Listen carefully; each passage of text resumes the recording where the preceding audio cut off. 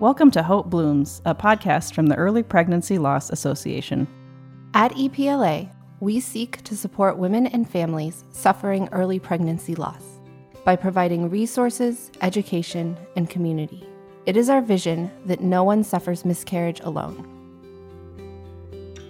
Welcome back to Hope Blooms. My name is Maria Servold, and I am the president of EPLA. And I'm Emily Carrington, the executive director. Today with us, we have two special guests, Ben and Heidi Kafferlin, and I'm really excited to sit down. Excited is never the right word. I always start this, but I'm really eager to sit down. I hate there's so many people we have to talk to, right?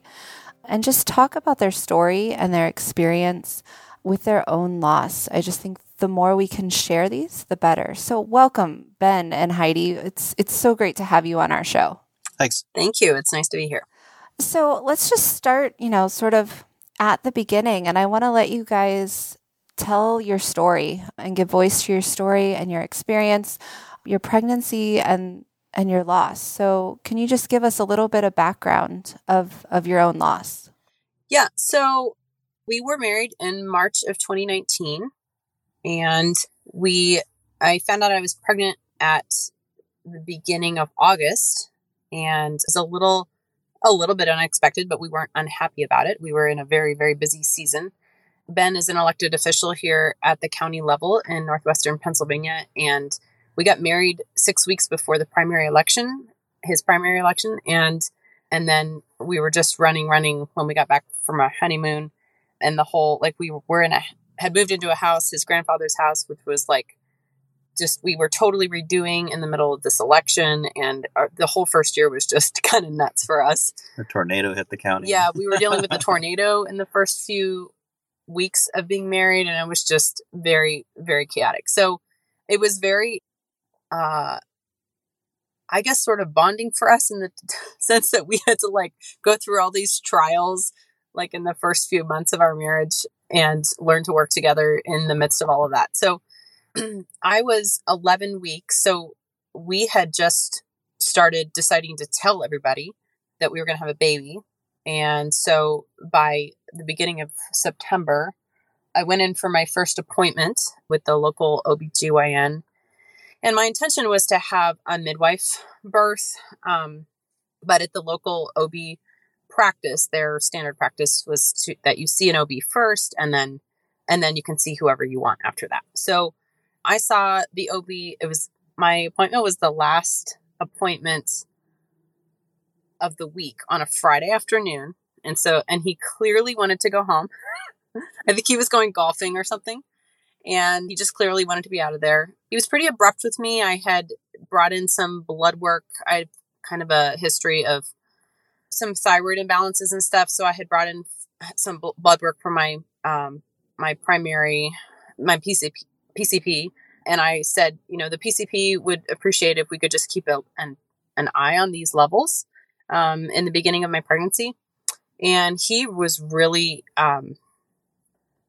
he just really dismissed that in, I felt, a very unprofessional way.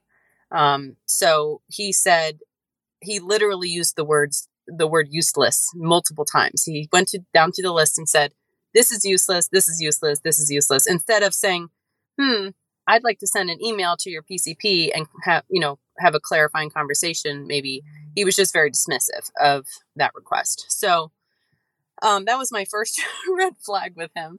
We were pretty excited. I had no reason to think that anything was wrong. He did an internal exam that first appointment just to see how things were sitting.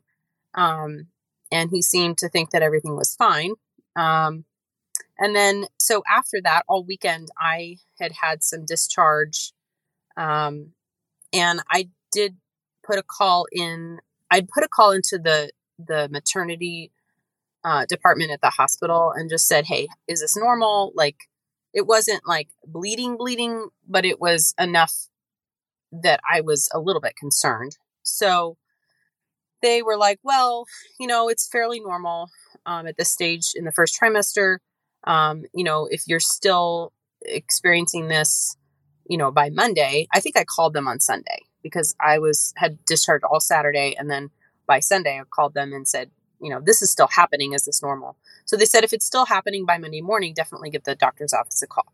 So it was, and it was increasing. And that's what I did. I think by the time I was able to call the doctor on Monday, they didn't have an appointment until Tuesday morning. So they said, this is really interesting. Through the whole experience, almost every person that we talked to on the phone or otherwise used the phrase, if it would relieve your anxiety. And Ben and I are both on the volunteer fire department here. He is the head of emergency management in our county. We both have seen a fair amount of traumatic situations and know how to assess what is an actual emergency and what it is, to be concerned about. We've seen a lot of incidents where people are very worked up and over nothing really. And so I felt like the whole time we were going through this couple of days of all of this, I was kind of treated like I didn't know what I was talking about and that my concerns were not valid and that they were just sort of trying to pacify me and push me through. So when I talked to the nurse at the OB's office, she said, well, if it would relieve your anxiety, you can come in and have the doctor see you. And I was like, okay, fine, whatever. So when we came in that next morning, Ben came with me, and he literally had his polo shirt on that said Warren County Emergency Management. And he said, he introduced himself to the doctor. The doctor examined me and said, unfortunately, and he was very professional. He said, unfortunately, I don't, this pregnancy has not made it. I don't exactly remember what he said, but he was fairly compassionate. And I think it was, pretty standard. And we were very measured in the way that we took it. Neither one of us were hysterical or anything. And so we just said, okay, what's next? And so the doctor explained that he wanted to do a DNC the next morning at the hospital. First, he was going to send me over for some more blood work and an additional ultrasound at the hospital. So he said, right now you're going to go over to the hospital, which was just 5 minutes away from his office. And so we went in for the ultrasound. They confirmed the miscarriage. And then I did some more blood work. And then he said, he said that we would be hearing from him in the next couple of hours after all those results came back in. Well, we never did hear from him. We waited and waited. We waited in the park outside the hospital for, I don't know, an hour after that. And so we thought, well, we haven't heard from him yet. So we'll mosey on home. We stopped for ice cream on the way home because in this family, if it's a good day, you get ice cream. If it's a bad day, you get ice cream. So we had ice cream at Dairy Queen, and we stopped at Ben's parents' house. Ben's parents live just 2 miles from us. So we stopped and talked to his mom on the way back home. And we were in 2 different cars because Ben had been at work when I went in for my appointment and he met me there. So we were in 2 different cars. We stopped at his mom's because we had to do some logistics about my appointment the next morning. He was going to come with me, but he had an appointment meeting afterwards. So she was going to bring me home.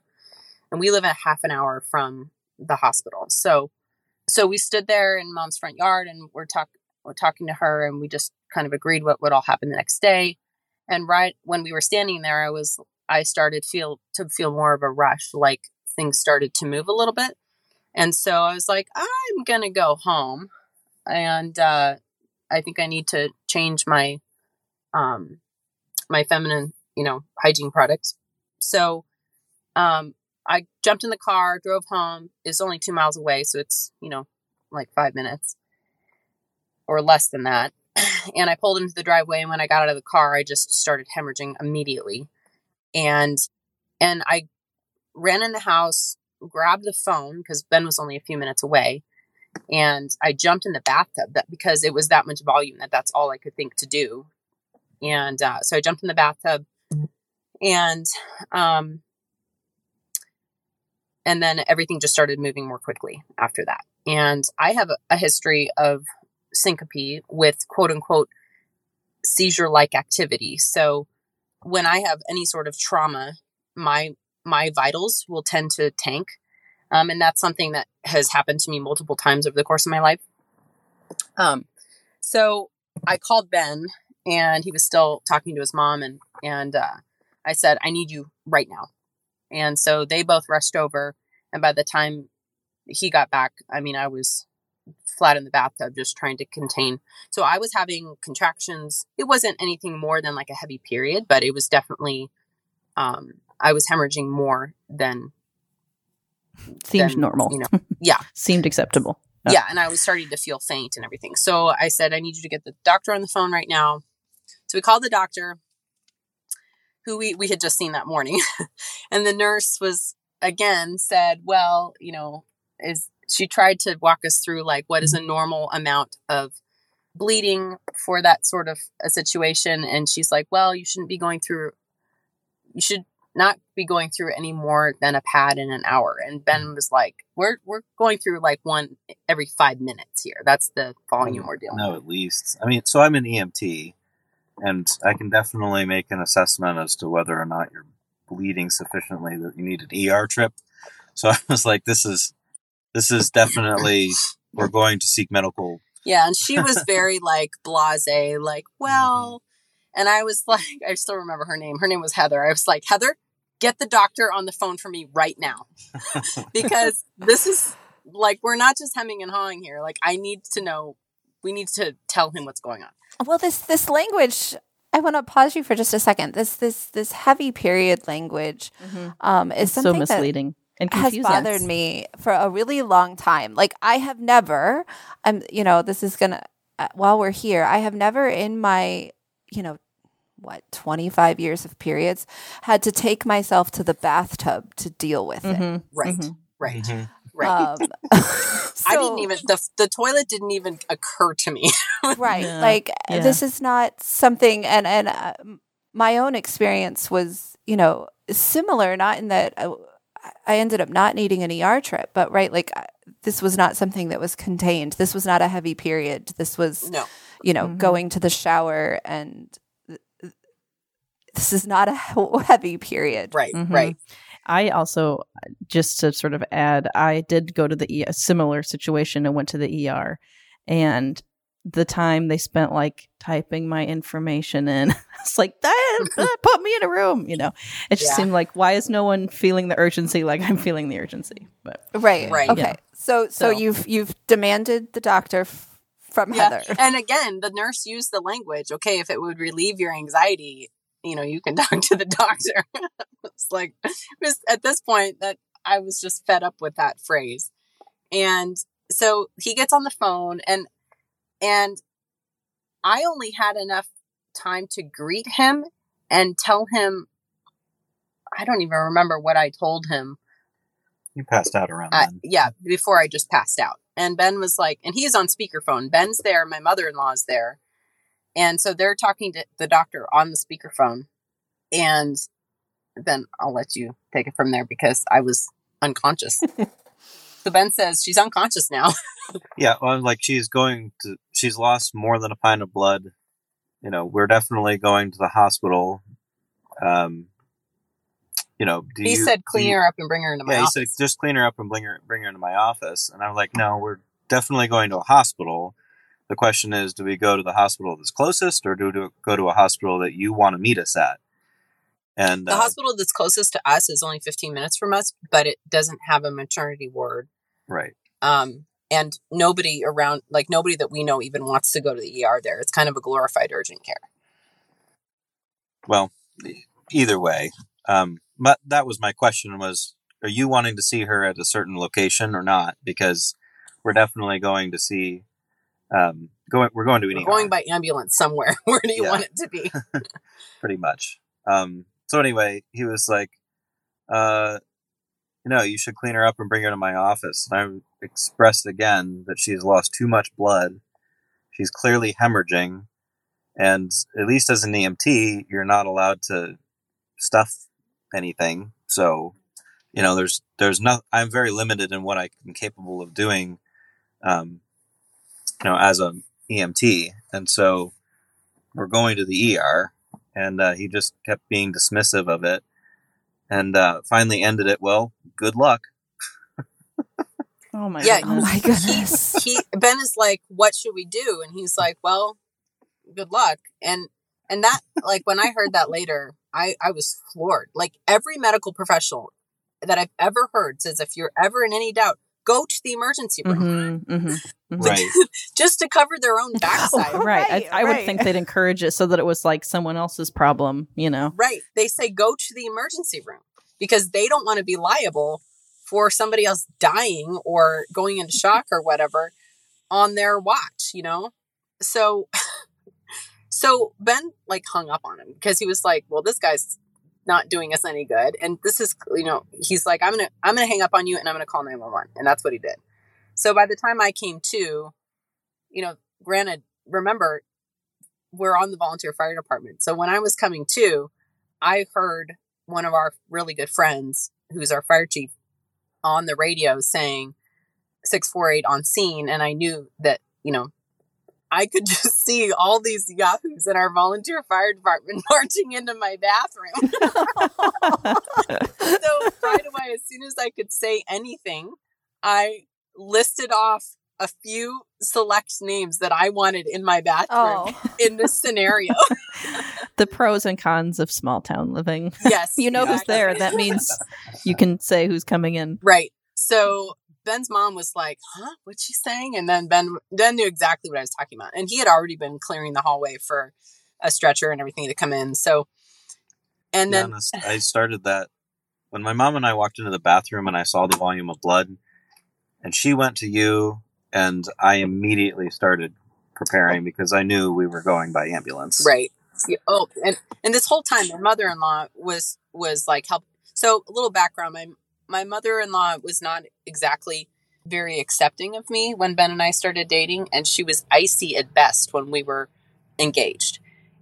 And so by the time we got married, like, you know, had thawed out a little bit, but it wasn't exactly like buddy. To be honest, I think this experience was one of the bonding moments. I was going to say, did you bond? Yeah. Yes. She was incredibly level-headed in that scenario. And she is not a touchy-feely person at all. And she was very compassionate with me. Well, Ben, on that vein, I kind of want to ask you, like, in that moment, was your, like, husband brained or EMT brain on? Like, totally EMT. Yeah. Yeah. Well, that's probably good. Probably. Yeah. There was nothing. It didn't hit me really until we were sitting in the ER, probably. No. I mean, I'm not saying I was uncompassionate to you or anything. But no. He was very much in emergency management mode. Well, that's probably a good thing. Oh, and do you think that's changed sort of, I'm derailing here a little bit, any of your sort of, your EMT brain trying to be, you know, sort of both at the same time, or how you sort of run into situations now? Or I don't know. I don't really know. I can tell you that at one point I did finally process, but it was maybe the next day on the couch or something like that. I started crying suddenly, and you're like, "What's the big deal?" It's over. Yeah, the understatement of the year is that we processed at completely different rates.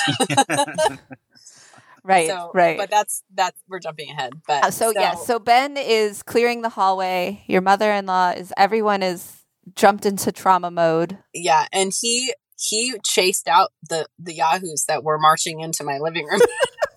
You've identified who you want. Yeah. And actually, one person showed up in that moment who I was not expecting because she doesn't go on very many calls. She's a pastor's wife in our small town.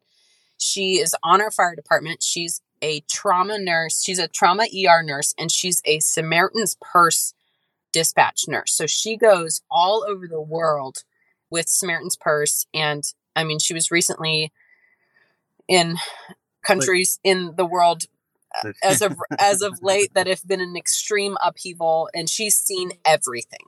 And she was the first person in.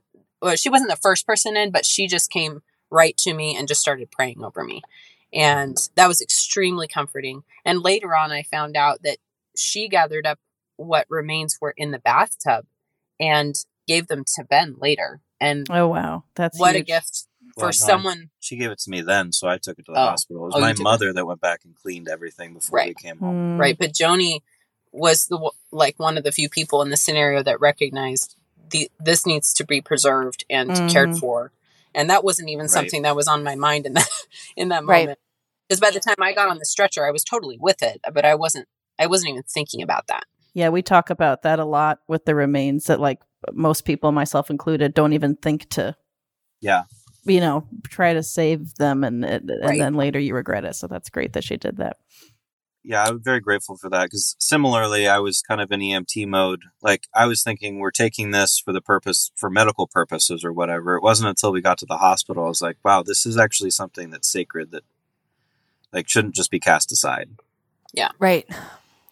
Yeah, so they put me on the stretcher, wheeled me out, and everybody in our fire department had showed up. Like, when it's one of your own, like, everybody shows up, which is nice, but so we have a really big grassy front yard, and everybody was there. Even the head of emergency management like the director of emergency management in our county, who's a good friend of ours, and he's not on our fire department. He doesn't respond to things on our fire department. He's over the entire county, like the 911 dispatch. He showed up. He was driving in when I was getting into the ambulance. So that's a pro of small town, is how people really do show up when you are in crisis.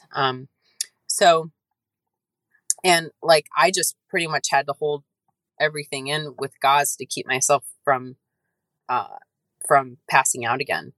So the ride to the hospital was 15, 20 minutes by ambulance. And then when we got there and I was like, I can't hold it anymore. My hand is tired. Then I started hemorrhaging again. And the ER doctor was visiting from, a bigger hospital, up in Erie. She was like filling in on a shift, and she was like 40 something with a couple little kids or elementary school kids. And she was just exactly the person I needed. She was so compassionate. And we told her pretty much right away, once she got me stabilized, once she got my vitals stabilized, we indicated to her that we were not a fan of this OB, who was already on the phone with her, giving her orders. In 7 hours in the ER, he never showed up, and he was on call, and he was 5 minutes down the road. So anyway, yeah, she was just an angel, and he was giving orders, and we indicated to her that, we didn't really trust his I don't know. He just wasn't someone that we wanted to be receiving orders from over the phone, because as up to that point, he was not exactly, winning the best OB of the year award. So yeah, she got me stabilized, and they were deliberating keeping me overnight, but I really I delivered everything clean, and I never had to have a DNC. And she said, she really was thorough in her examinations and made sure that there was nothing left that was going to cause infection or anything like that. So, and again, since Ben was an EMT, she recognized his training pretty much right away. And she was like, hey, I need you to help me. Yeah, they were having a nursing shortage or something. It was a nursing shortage, and it was a busy day. Yeah. And so they were stretched pretty thin. So she that's right. She made me glove up and yeah. So anyway, so after that, I came home that night. I ate dinner in the hospital in the ER, and then around 11 we came home that night and walked out the doors on my own 2 feet. So wobbly. I'm amazed that you didn't. I'm amazed you didn't have to have a DNC with that much hemorrhaging. Like, that they did it just sort of slow down and stop enough that they figured it was okay, that there wasn't like an open vein or whatever. Yes. Okay. And it wasn't Pitocin, but it was a derivative of Pitocin that she gave me to help me continue to deliver completely. So then in your days and weeks following, was that sort of the end of your complications, or did you then sort of, I don't know what normal healing normally is, right, but were you able to get home and rest and heal? Yeah, I think if anything, I just felt pretty anemic, which is very normal. So I think I was taking iron, but all in all, like, I felt really normal. And I I don't even remember being extremely tired, or I didn't have hormonal swings. I was very emotionally stable. Ben was kind of a mess for the first couple days. Like, he just wanted to be alone and work outside. And I've always been a process after the fact kind of a person. So I think it was like a week or two after the miscarriage, I had my 5 minutes of tears. And then ever since then, it's just been, pretty steady in terms of like even like a couple weeks ago, I think it was when we were decorating our tree, and Ben's aunt, the Christmas after our miscarriage, she gave us an ornament in memory of the first baby. And so when I took the ornament out just a few weeks ago and put it on the tree, I was like, I had a little moment. But it's funny how you process, and how, like, for me, it's taken a while for that completely to sink in, and Ben processed it very, very quickly. I think that's very interesting and true. And I think there's an interesting sort of interweaving, right, with your physical experience. I know I found with mine, like, there were all these physical markers that brought on, more emotional markers when my cycle started again, or due dates or stuff like that, that it was sort of interesting if those hormones rode. Well, I think this is a good actual introduction to, this is going to be a 2-part series. So in the next episode, we'll be back here with Heidi and Ben and talking about how they processed. And as they teased earlier, it was very different. And I think that's probably really common for lots of couples as you work through things, two separate humans working through one loss. So I want to thank you guys for joining us for this first episode, and I hope everyone will join us back in episode 2. Thank you for listening to Hope Blooms, a podcast from the Early Pregnancy Loss Association. To learn more about how we and you can support women suffering early pregnancy loss, visit our website at miscarriagecare.com or find us on Facebook, Instagram, and Twitter. Thank you for listening.